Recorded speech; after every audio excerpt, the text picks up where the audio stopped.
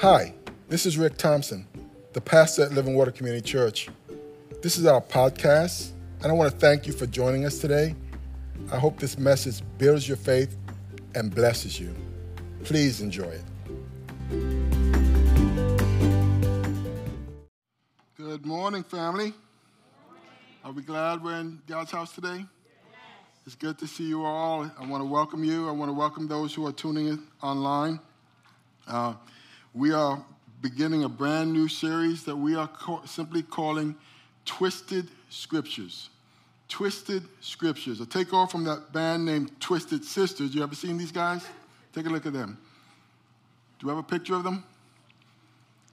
Well, you know who we're talking about. That's that cross-dressing band, that 80s band back in the day. The question is, and that we're going to be asking all throughout this teaching, is Satan willing to twist scriptures like he did with Jesus when he was in the wilderness? Luke chapter 4, Matthew chapter 4, it shows the willingness of the enemy to take the scriptures and twist them to his own ends.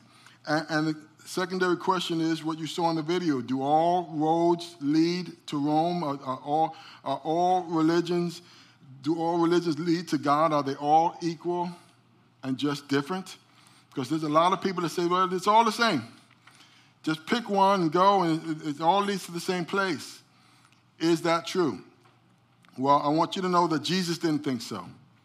Because when he was warning of the coming future that was going to happen on this earth prior to his return, this is what he said in Matthew chapter 24. He said, Jesus answered, "Watch out that no one deceives you, for many will come in my name, claiming I am the Messiah, and will do what? Many will come in his name, claiming that I am the Messiah, and will deceive many." In verse 11, he went on to say, "And many false prophets will appear and deceive many people." Let's make sure everyone has an outline, because this is definitely an outline message. Raise your hand if you don't have one. Let's get one to you, because I'm going to ask you to fill in a few things. It wasn't just Jesus that had some concerns about false prophets and deceptions happening in the church. This is what the Apostle Paul said in 2 Corinthians chapter 11, verse 2. He says, "I'm jealous for you with a godly jealousy. I promise you to one husband." Who is that? To Christ. "So that I might present you as a pure virgin to him." Mind you, Paul was preaching the gospel and he was building up the church. And he was like the best man. He was taking that role. "I promise you to one husband," right? And his name was Jesus, "present you as a pure virgin to him. But I am afraid that just as Eve was deceived by the serpent's cunning, your minds may somehow be led astray from your sincere and pure devotion to Christ. For if someone comes to you and preaches a Jesus other than the Jesus we preached, or if you receive a different spirit from the one you received, or a different gospel from the one you accepted, you put up with it easily enough. And I will keep on doing what I'm doing," watch this, "in order to cut the ground from under those who want an opportunity to be considered." What's the word he used? Is it up there? Cut the ground from under those who want an opportunity to be considered, well, let me tell you what it says, equal with us in the things they boast about. In other words, Paul didn't think equality was the goal. He said there are people who are preaching now and doing things today during his time, and he made every effort to cut the ground from beneath them if they wanted to be considered equal with what he was teaching. He says in verse 13, "For such men are false apostles, deceitful workmen, masquerading as apostles of Christ." Masquerading as apostles of Christ. "And no wonder, for Satan himself masquerades as an angel of light. It's not surprising, then, if his servants masquerade as servants of righteousness. Their end will be what their actions deserve." And so, some 2,000 years ago, Paul is pointing out that Satan is up to something. He's up to disguising himself, not as himself. He's not coming as himself. How many of you know that if Satan came knocking on your door with pitchfork and horns and a swishy tail, says, "I want to come in"? How many are going to let him in? only if you're stupid. And I know you guys aren't. And so he's not stupid either. He doesn't come looking like the devil. The Bible says when he shows up as an angel of light and masquerading as an angel of light. And then it goes on to say it's not surprising then if his servants also masquerade as servants of righteousness. Their end will be what their actions deserve. And so Satan disguises himself as an angel of light to deceive, and that scripture says his followers, willingly or unwillingly, will do the same. Some of which I'm going to note right now from their approach that they're very sincere. But how many know that you can be sincere and sincerely wrong at the same time? Did you know that? And the reason we know that they may be sincere but they're wrong is because when you take what they teach and you line it up against the Word of God, you'll find that in many places they've twisted the Scripture to their own ends. And so that's why we're going to talk about it's important to know what the Bible says. But Paul, it's your first fill-in, he's pointing out a problem in the church. Satan is targeting nominal, wishy-washy believers for deception. He's targeting nominal, wishy-washy believers for deception. Matter of fact, the largest growing cults, and we'll talk about those cults, one of their number one targets for getting recruits is the Christian church. Because they don't know what the Bible says. But they know what their Bible says. So again, what makes them vulnerable? It's because they haven't taken the time to read their Bible and know what it says and what it doesn't say. Now again, is that a problem today? Anybody? Is that a problem today? You betcha. And false prophets and cults are taking advantage of people's ignorance all over the world. Now probably among the fastest growing cults that are out there are the Mormons and the JWs. We're going to tackle those two first to show you what our Bible says, because the Mormons, they have labeled themselves the Church of Jesus Christ of Latter-day Saints. So they put Jesus Christ in their name to make people believe we're just one of many. But are they? And we're going to be looking at them next week. This week, we're looking at the Jehovah's Witnesses to see exactly what they teach, and what our Bible says, okay? All right, how many Jehovah's Witnesses are in the world? We're told that as of 2021, last year, there are some 8,686,980. They've got about 120,000 congregations, and they're in 239 lands where they are preaching and witnessing. And since the pandemic, last 2 years, I don't know if you've noticed, we've got a Kingdom Hall. That's what they call the churches, Kingdom Halls. We've got one in our area as well. And prior to the pandemic, they were knocking on doors. Remember that? Since the pandemic, they didn't stop. Churches may have stopped. Regular churches may have stopped, but they didn't stop. We started getting not computer-printed letters. We started getting handwritten letters inviting us to come fellowship. Anyone else get those handwritten letters? Yeah, that's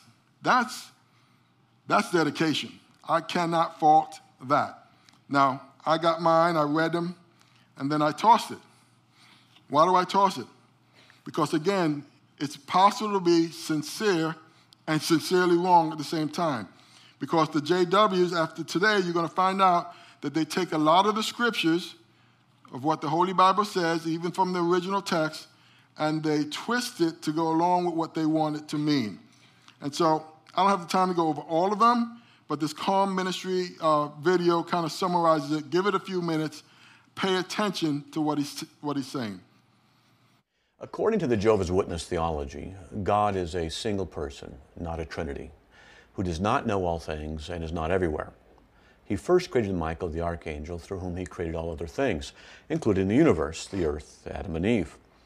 The creative work of God, according to witnesses, took 42,000 years, At one point, the Watchtower Bible and Tract Society even taught that God ruled the universe from somewhere in the Pleiades star system. They have since modified this and said that, well, they don't really know where he is ruling the universe from still. Such changes and even contradictions in the teachings of the Watchtower Society are frequent, and the organization justifies it by saying, well, the light is getting brighter, the truth is just becoming more known. After Adam sinned, the paradise which God had created for them was ruined. So God instituted a system of redemption which was revealed in the Bible and would ultimately lead to the crucifixion of Jesus, the Messiah. But in the meantime, God needed a visible theocratic organization on earth to accurately represent him. Throughout history, this true organization had a remnant of faithful Jehovah's Witnesses, such as Noah and Abraham, Moses and David. But it wasn't until the late 1800s that Charles Taze Russell formally began what is now known as the Watchtower Bible and Tract Society, which is run out of Brooklyn, New York. This organization claims to be the only true channel of God's truth on earth today, and that it alone can properly interpret God's Word, since it is angel-directed and it is the prophet of God on earth. When it came time for the Savior to be born, according to the witnesses, Michael the Archangel became a human in the form of Jesus. Jesus grew and kept all the laws of God and never sinned. Finally, when Jesus died, it was not on a cross, but on a torture stake, where he bore the sins of mankind. But this did not include Adam's sin. Jesus rose from the dead as a spirit, not physically. His body was dissolved and taken by God. And during his visitations to people on earth, he manifested a temporary physical body for them to see and touch. This thus began the true Christian church of the Jehovah's Witnesses, at least according to them. Now, throughout history, there have been many faithful Jehovah's Witnesses who have managed to keep the truth in spite of the demonic doctrine of the Trinitarians that have permeated the Christian church in Christendom. Now, Christendom, according to them, is filled with pastors who are antichrists in churches run by Satan and who support the earthly governments, which are all of the devil. In other words, all of Christianity is false, and only the Jehovah's Witnesses theocratic organization, led by several men in Brooklyn, New York, is true. In the late 1800s, a young man of 18 years by the name of Charles Taze Russell organized a Bible class in Pittsburgh, Pennsylvania. In 1879, he sought to popularize his ideas on doctrine, so he co-published the Herald of the Morning magazine, which is found with its founder, N.H. Barber. And by 1884, Russell controlled the publication and renamed it the Watchtower Announcing Jehovah's Kingdom. And he founded Zion's Watchtower Tract Society, now known as the Watchtower Bible and Tract Society. Russell served as the teacher and guide for the organization, which taught that Jesus returned invisibly in 1914 and is now reigning in heaven. When Jesus finally returns, physically to earth, they say, which will happen at the time of the Battle of Armageddon, he will set up his earthly 1,000-year kingdom. Okay, now, during this 1,000-year period, people will be resurrected and have a second chance to receive eternal salvation by following the principles of Jehovah's organization on earth, known as the Watchtower Bible and Tract Society. After the millennium, those who reject God and his organization will be annihilated. That is, they will cease to exist. The rest of Jehovah's Witnesses who have faithfully followed God's organization on earth will be saved from eternal annihilation and reside forever on paradise earth. Heaven, however, is a place for a special group of 144,000 Jehovah's Witnesses. They're the only ones who are born again, and they're the only ones who alone are allowed to take communion in their annual communion service. These are the ones who have immortal life. All other witnesses have everlasting life. Those with immortal life do not have resurrected bodies. They have spirit bodies. Those on paradise earth have everlasting life and consist of a resurrected body that must be maintained through eating and rest and stuff like that. When you study with the Jehovah's Witnesses, you agree to attend 5 meetings a week where you are taught from Watchtower literature. You cannot be baptized until you have studied their material for at least 6 months and have answered numerous questions before a panel of elders. Men are not supposed to have long hair or wear beards, and women are to dress in modest apparel. They refuse to vote, salute the flag, sing the Star-Spangled Banner, celebrate birthdays or Christmas, won't take blood transfusions, and they can't join the armed forces. A schedule of door-to-door canvassing is required where they distribute the Watchtower literature, acquire donations, and forward all monies to the headquarters in Brooklyn, New York. If you ever leave the Jehovah's Witness organization, however, you're considered an apostate and are to be shunned. Just beware. The Jehovah's Witnesses is not a Christian religion. Did you get all that? All right, well, I'm going to highlight a couple of 10 things and ways that they take the scripture that we know of and they twist it to say what they wanted to say. First of all, you heard, the first thing I want you to write down, the Jehovah's Witnesses believe that the church, the Christian church at large, is apostate. Apostate, write that down. That's a fancy word for meaning that we have all fallen away from the faith. We've all messed up. None of us have it right. They are the only ones who have it right. Now, this supposedly happened under the Emperor Constantine in the 4th century AD. And so what God did to restore pure worship in the last days, he supposedly appointed this guy, Charles Taze Russell, 1852 to 1916. This would be the founding pastor or prophet, if you will, who established the Watchtower organization to provide spiritual truth for JW's true worshipers through literature such as the Watchtower and Awake magazines. Anyone ever get those? The Watchtower and the Awake magazines? Yes, that's what they hand out. I kind of, whenever I get those, I kind of toss them as well. And you say, well, Pastor Rick, isn't that kind of hard? Sometimes I leaf through it. But the scripture teaches to not take a different gospel into your life. You need to be careful of what's being taught and brought into your home. And I promise you, you cannot give a JW Christian literature and expect them that they're going to read it. You know what's going to happen to it? It's going to be tossed. They're not allowed to read other people's material. Understand? So, now, it's a different gospel. Now, just for kicks, when you get a chance, Google, do a study on how many end-time predictions this Charles guy has made that in his lifetime, it sold a lot of papers because that's what they're selling, magazines and stuff like that, raised a lot of money, but many, if not most of his predictions did not come to pass. And we're going to talk about what the Bible says about people who make predictions about what God says and it doesn't happen before we end. Now, you'd be astounded. The fact that people are still following them is amazing today. Notwithstanding, as you heard in the video, they believe that they are the one true religion on this planet. Everybody else is just blowing smoke. Or actually worse, like you said, everyone else is Satan in disguise. We're the ones that are being deceived or are the deceivers. To give you an idea of how they feel about themselves, this is what the Watchtower magazine said in 1989, May 1. Who in our time demonstrates such obedience to God's commands on love, who have been persecuted, imprisoned, thrown into concentration camps, or executed because they would not take up weapons against fellow believers or even unbelievers of other nations. The record of this century's history answers only Jehovah's Witnesses. Again, that was written in their Watchtower magazine. So according to them, they are the most righteous people on the planet based on their works alone. So much so that you can't just go to the Bible that we all read and understand and find your way to Jesus or find your way to Christ. You need help. To understand the Bible, you can't understand the Bible without their version interpreting it. Who knows what their version is?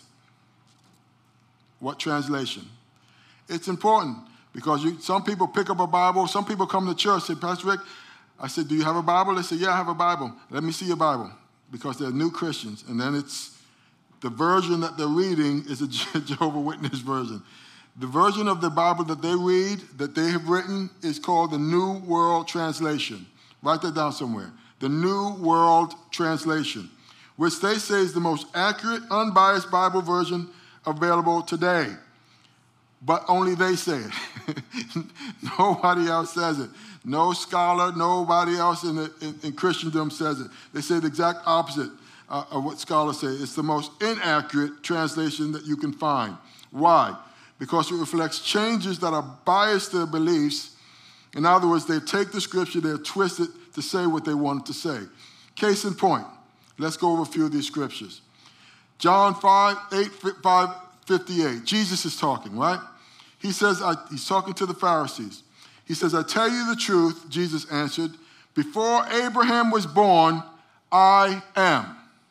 Before Abraham was born, I am. Now, if you're a Christian, you understand what he was saying, right? Christians believe that he's referring to his deity. Where's the other place in the scripture where you say, where Moses says, who am I talking to? And what did God respond? I am. I am who I am. And so when Jesus made this reference, most Christians believe that he was referring to his deity.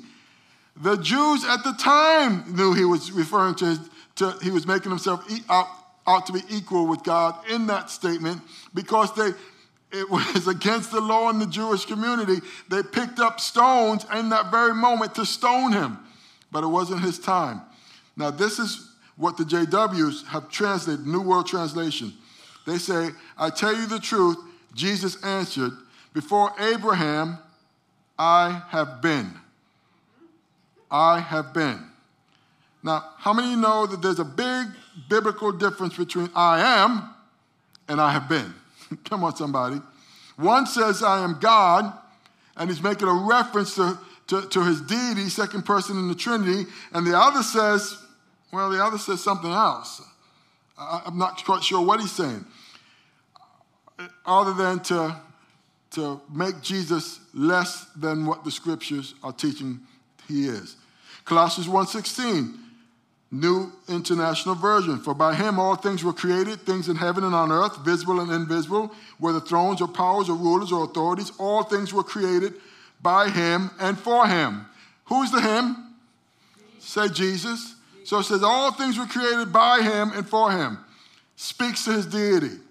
There say all other things. Let's read it.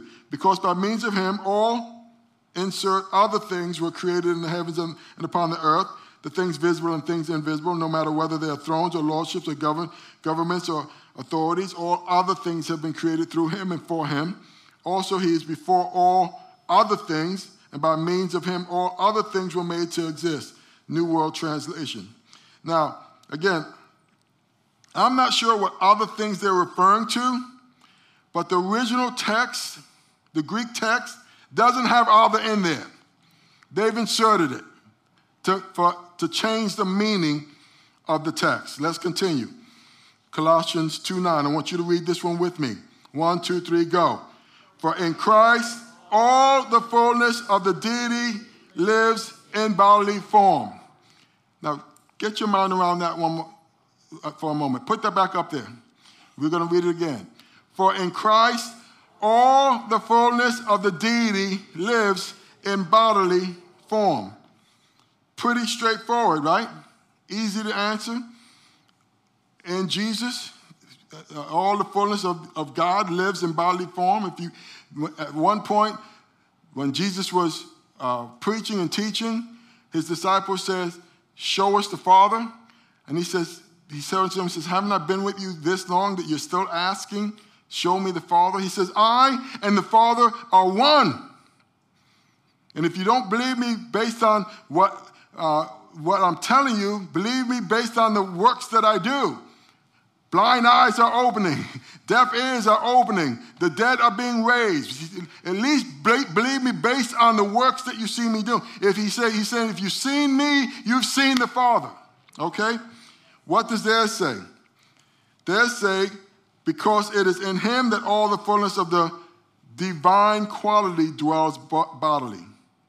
Again, what does that mean? An attempt to twist the scriptures. And so for this, and to make Jesus less than who the Bible teaches he is. Now, this is the reason. They say that Jesus is not God, and he hasn't been raised from the dead bodily. He's not God, and he did not raise bodily from the dead, and that Jesus never claimed to be. But this is what our Bible says. John 1:1. You can read it with me again. In the beginning was the Word. Help me out. And the Word was with God, and the Word was God. Keep that up there just for a moment. In the beginning was the Word, and the Word was with God, and the Word was God. Who is the Word in the scripture talking to? Well, if you read it in context, it will tell you, verse 14, and the Word became flesh and made his dwelling among us, and we beheld him as the only begotten Son of God. It tells you who that Word is. It tells you that it's Jesus, right? So in the beginning was the Word, and the Word was with God, and the Word was God. This is what they did with their Bible. No, leave it up there. Leave that up there. They put, in the beginning was the Word, and the Word was with a God. Wait, in the beginning was the Word, and the Word was with a God. Let me write that. Let me look at that again. They add the word a and substitute G for God. In the beginning was the Word, and the Word was with God, and the Word was a God. That's what. They add a God, and they make the G a little g.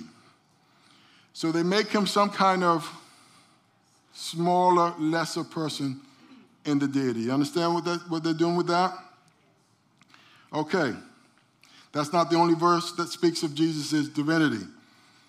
John 5:18. Therefore the Jews sought the more to kill him, because he not only had broken, this is what the passage I was talking about, broken the Sabbath, but said also that God was his Father, making himself out to be what? So the Jews tried to stone him because they understood what Jesus was saying. He was making himself out to be equal with God. John 22:23. Moreover, the Father judges no one, but has entrusted all judgment to the Son, that all may honor the Son just as they honor the Father. He who does not honor the Son does not honor the Father who sent him. So if he's not God, who do they say he is? You heard it in the video. Who do they say he is? Say again? Say it so I can hear it. Hey God, they literally say he is an angel. The angel, the archangel Michael, he was the one that came down as far as they're concerned. Now, this is what the Bible says about angels and Jesus. Don't miss it, because it's very important. In Hebrews chapter 1, it says, in the past, God spoke to our forefathers through the prophets at many times and in various ways, but in these last days, say these last days, he has spoken to us by his Son, whom he appointed heir of all things, through whom he made the universe. The Son is the radiance of God's glory and the exact representation of his being, sustaining all things by his powerful word. And after he had provided purification for sins, he sat down at the right hand of the majesty in heaven. And so he became as much superior to what? To the angels, as the name he has inherited is superior to theirs. For to which angel did God ever say, you are my son? Today I've become your father, or again I will be his father, and he will be my son. And again, when God brings his firstborn into the world, he says, let God's angels do what? Worship. Now, folks, in the Bible, it is strictly forbidden for us to worship angels. Strictly forbidden. In fact, whenever angels showed up and they'd fall down and say, get up, I'm a servant just like you. There is only one person in the Bible that's allowed to receive worship. Do you know who that is? God, his Son, Jesus Christ. Amen? And speaking of the angels, he said, make his angels winds, his servants flames of fire. But about the Son, he says, your throne, O God, will last. Your throne, O God, will last forever and ever. And righteousness will be the scepter of your kingdom. You have loved righteousness and hated wickedness. Therefore, God, your God, has set you above your companions by anointing you with the oil of joy. He also says in the beginning, O Lord, you laid the foundations of the earth, and the heavens are the work of your hands. They will perish, but you will remain. They will all wear out like a garment, but you will roll them up like a robe. Like a garment, they will be changed, but you will remain the same, and your years will never end. To which of the angels did God ever say, sit at my right hand until I make your enemies a footstool for your feet. Are not all angels ministering spirits sent to serve those who will inherit salvation? And so angels have a job. And the Bible says they're ministering spirits sent to serve those who are going to inherit salvation. How many have given your life to Christ already? Most of you have in this room. Well, you had angels on assignment that God had sent to get you to a place where you can at least hear the gospel and start to receive it. That is their job. They are there to help the minister to those who are going to inherit eternal life. This text is saying there is a big difference between what they are called to do and what Jesus did. Come on, somebody. And we need to know that. It doesn't sound like he's just an angel to me. Another thing that they tend to do, they insist that his name is Jehovah. You must call him Jehovah. If you're not calling him Jehovah, you're in error. They get this. There's a couple scriptures that point that out. Here's one, Psalms 83:18. Then men may know that thou, whose name alone is Jehovah, art the most high over the earth. And they pretty much only pray in that name. And you need to know it's in about 7 texts, or 7 times in the original text, but they have inserted it in their text, listen to me, 237 times where it doesn't exist in the New Testament. There are over 5,000 original Greek manuscripts still in existence today of the New Testament. And you're not going to find 237 times where that word is used, Jehovah is used. They've changed the scripture. Now, furthermore, it's not used in the Lord's Prayer. Remember when Jesus, in either of their Bibles, when they asked Jesus, teach us to pray, and he turns to the Father and says, Our Father who art in heaven, hallowed be thy name. It doesn't use the term Jehovah in those texts. And so here's the crux. The Bible warns against those who would add or take away from God's word. And this is what the word warning says. Revelation 22. I warn everyone who hears the words of the prophecy of this scroll. If anyone adds anything to them, God will add to that person the plagues described in this scroll. And if anyone takes away from this scroll of prophecy, God will take away from that person any share in the tree of life and in the holy city, which are described in this scroll. Does that sound serious? The Bible says it is so serious to God that what he has inspired and through Holy Spirit-led men to put into text, do not add anything to what I'm saying and do not take away anything from what I'm saying. That's why I have a big problem with people who are constantly hearing from God. God told me this, God told me that, God told me this, God told me that. And then what they say is not happening. It's better to say you feel led that God is telling you things, okay? Rather than to constantly be saying, God told you this, God told you that, God told you this, God told you that, and it not happen. You're putting words in God's mouth, and that's a dangerous thing to do. It goes on to say, he who testifies of these things says, yes, I am coming soon. Amen. Come, Lord Jesus. The grace of the Lord Jesus be with God's people. And then we give you number 7. This is important. As far as the JWs are concerned, there is no place of eternal punishment. When the man read it, he said, I didn't like that hell thing, so I'm just going to change it. Okay? The only problem with it is the Bible teaches it. Revelation 20:10, it says, and the devil who deceived them was thrown into the lake of burning sulfur, where the beast and the false prophet had been thrown, and they will be tormented day and night forever and ever. That sounds like a place of eternal punishment to me. Well, they say, that's for the devil and the false prophet. Well, the false prophet would have to be a human being, right? But, it goes on to say in Revelation 21:8, but the cowardly, the unbelieving, the vile, the murderers, the sexually immoral, and that's sexually immoral of all types. And this world is full of sexual immorality. We're living in a world where they call bad good and good bad. They can't even tell what a biological man is anymore. They've got men winning the Women of the Year on magazines. They say, trust the science of all this stuff, and they can't even tell you what a dude is anymore. Okay? the sexually immoral, those who practice magic arts, the idolaters, and all liars. What does it say? Their place will be in where? The fiery lake of burning sulfur. This is the... Now, why does it call it the second death? Because the first death is, well, we're all subject to the 100% rule. 100% of the people who are born will eventually die. But that's just the first death. The second death, the Bible says, is you have an eternal spirit that's going to live forever somewhere. You're either going to live forever in the presence of God or live forever eternally separated in hell, apart from the presence of God. And the Bible calls that's the second death. And so we hear in the scripture there's references to hell. Jesus taught on it when he said about the rich man and Lazarus. He gave us a graphic description of what hell was going to be like. Yet, the JW, I don't like that whole concept of hell. No one's going to go to hell.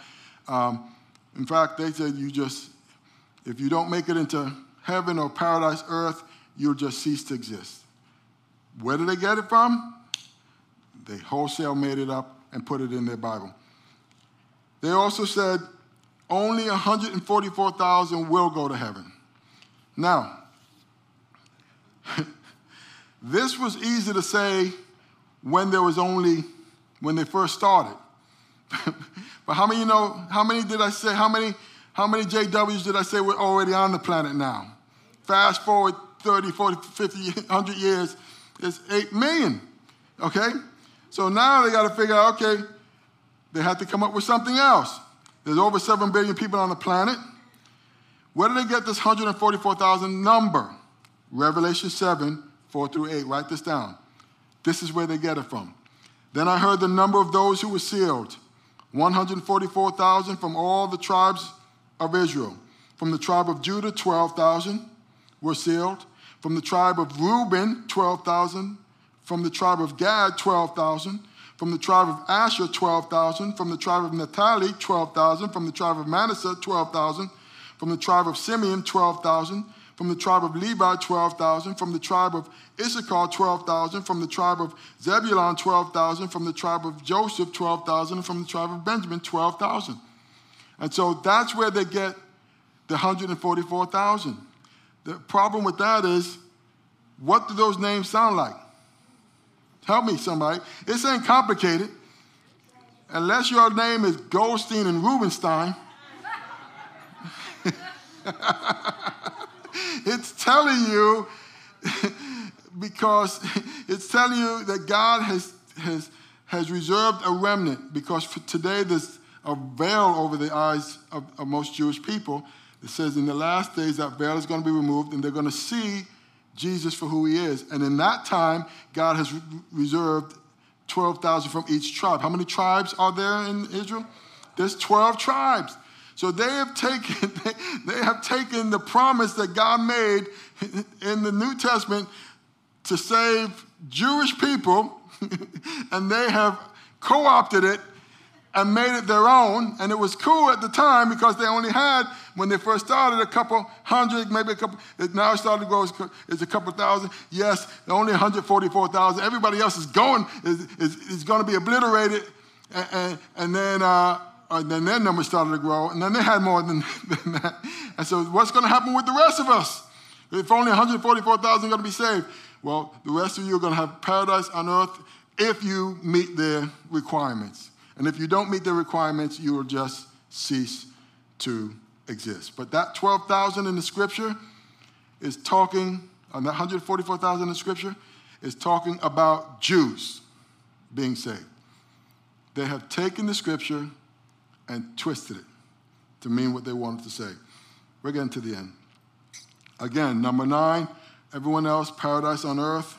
But again, I just remind you of what Revelation 21:8 said. But the cowardly, the unbelieving, the vile, the murderers, the sexually immoral, those who practice magic arts, the idolaters and liars, their place will be in the fiery lake of burning sulfur. This is the second death. Doesn't sound like paradise on earth to me. Matter of fact, you won't even see that anywhere. And then 10, as we come to close. How do you achieve this in their religion? The difference between Christianity, what you're going to find all throughout this teaching, is we have to put our faith completely in Jesus and Jesus alone for the salvation. Every other religion will say it may be a combination of straight up works or faith and works. The moment you say Jesus and instead of Jesus only, you are now in another gospel. Does that make sense? You are now sitting under the teaching of another gospel. If Jesus isn't the only way to heaven, you ain't getting to heaven. Now watch this. I didn't say it. The Bible says, Ephesians 2, 8, and 9, God saved you by his grace when you believed. And you can't take credit for this. It is a gift from God. Salvation is not a reward for the good things we have done, so none of us can boast about it. In other words, there will be no one who gets to heaven that says, God, you lucked out for having me. Okay? Pat yourself on the back. I'm a great person. No one. We are only getting to heaven by the grace of God and the fact that Jesus, the Son of God, paid the penalty that we all deserve. And when we repent of our sins and put our trust completely in him for the salvation of our soul, the Bible says in that moment we become born again and we are saved. Interesting notations before I close. If you leave, first of all, I'll tell you, you're not allowed to read any contrary material with the Jehovah's Witnesses. They won't take it if you offer it to them. And if you leave their fellowship, they will disfellowship you. They will disown you. And so it's very difficult for people to, once they're in that, and you'll find that with other cults, and the one we're talking about next week, you lose your salvation if you leave their church. They basically tell you that you are no longer saved if you leave their church. Can you imagine? That's a works-based religion. And so they will disfellowship you if you do that. How do you witness to a JW? Let me just put that out there really quick. Because we all know some. They've been to our houses. Does God love them? God loves them. Are they sincere? I promise you they are sincere. But when it comes down to their text, they are sincerely wrong.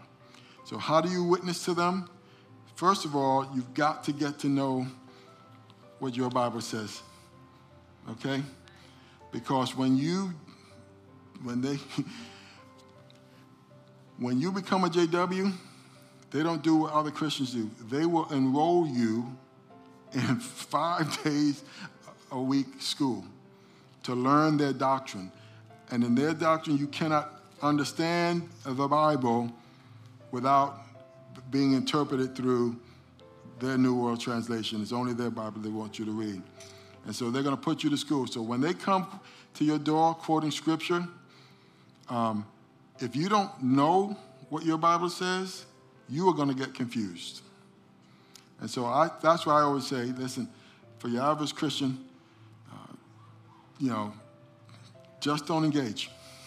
Say thank you, no thank you, and send them on their way. I have sat there and talked with them, and when they realize that they're not going to get to me, they leave. I've had one lady turn around and say, "You're crazy," and just turn around and walk away. I was like, crazy for Jesus, because I know what you're saying, and I know where you've made the changes, all right?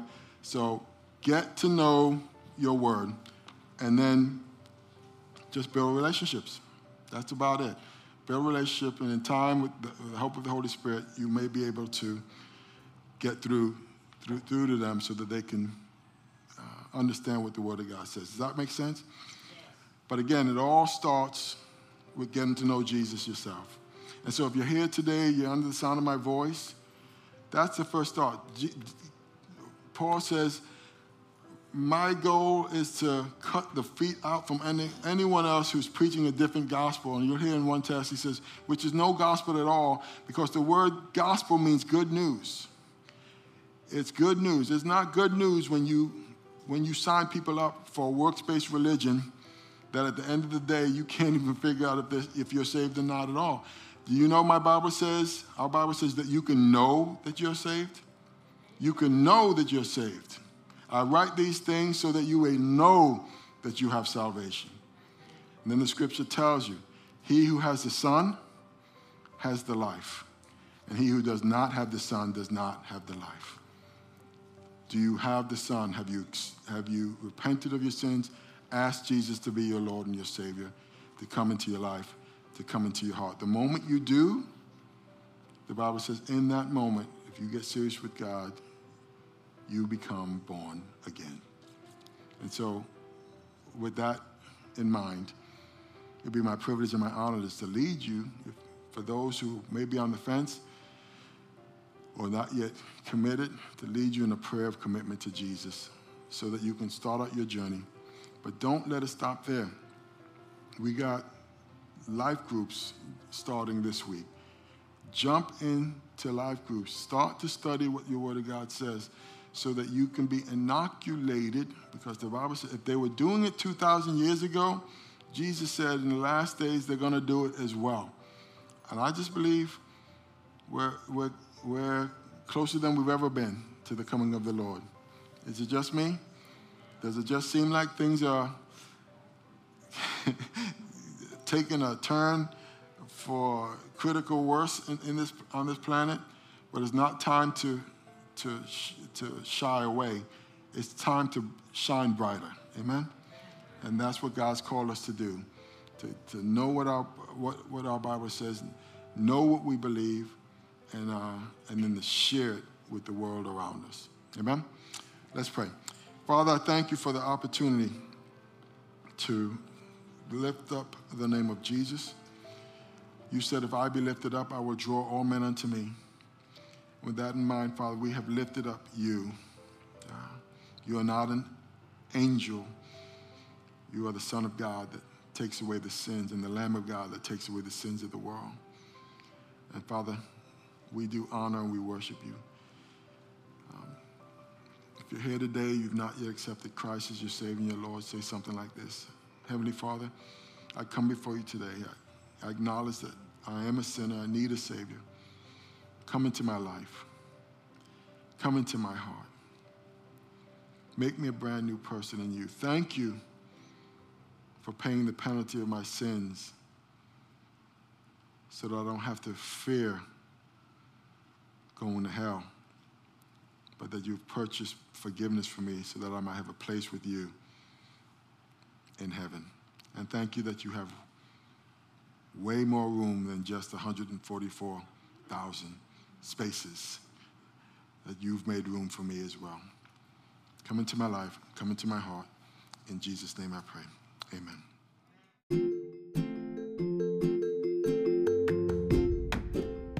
Thank you so very much for listening to this message. We hope you were truly blessed. If you were, please subscribe to our podcast if you haven't already, and share it with a friend. Doing so will cause the seeds of God's word and the message of his love to spread like wildfire. So thanks again for partnering with us in this important way. Stay thirsty for Christ, my friends, until the whole world hears. God bless.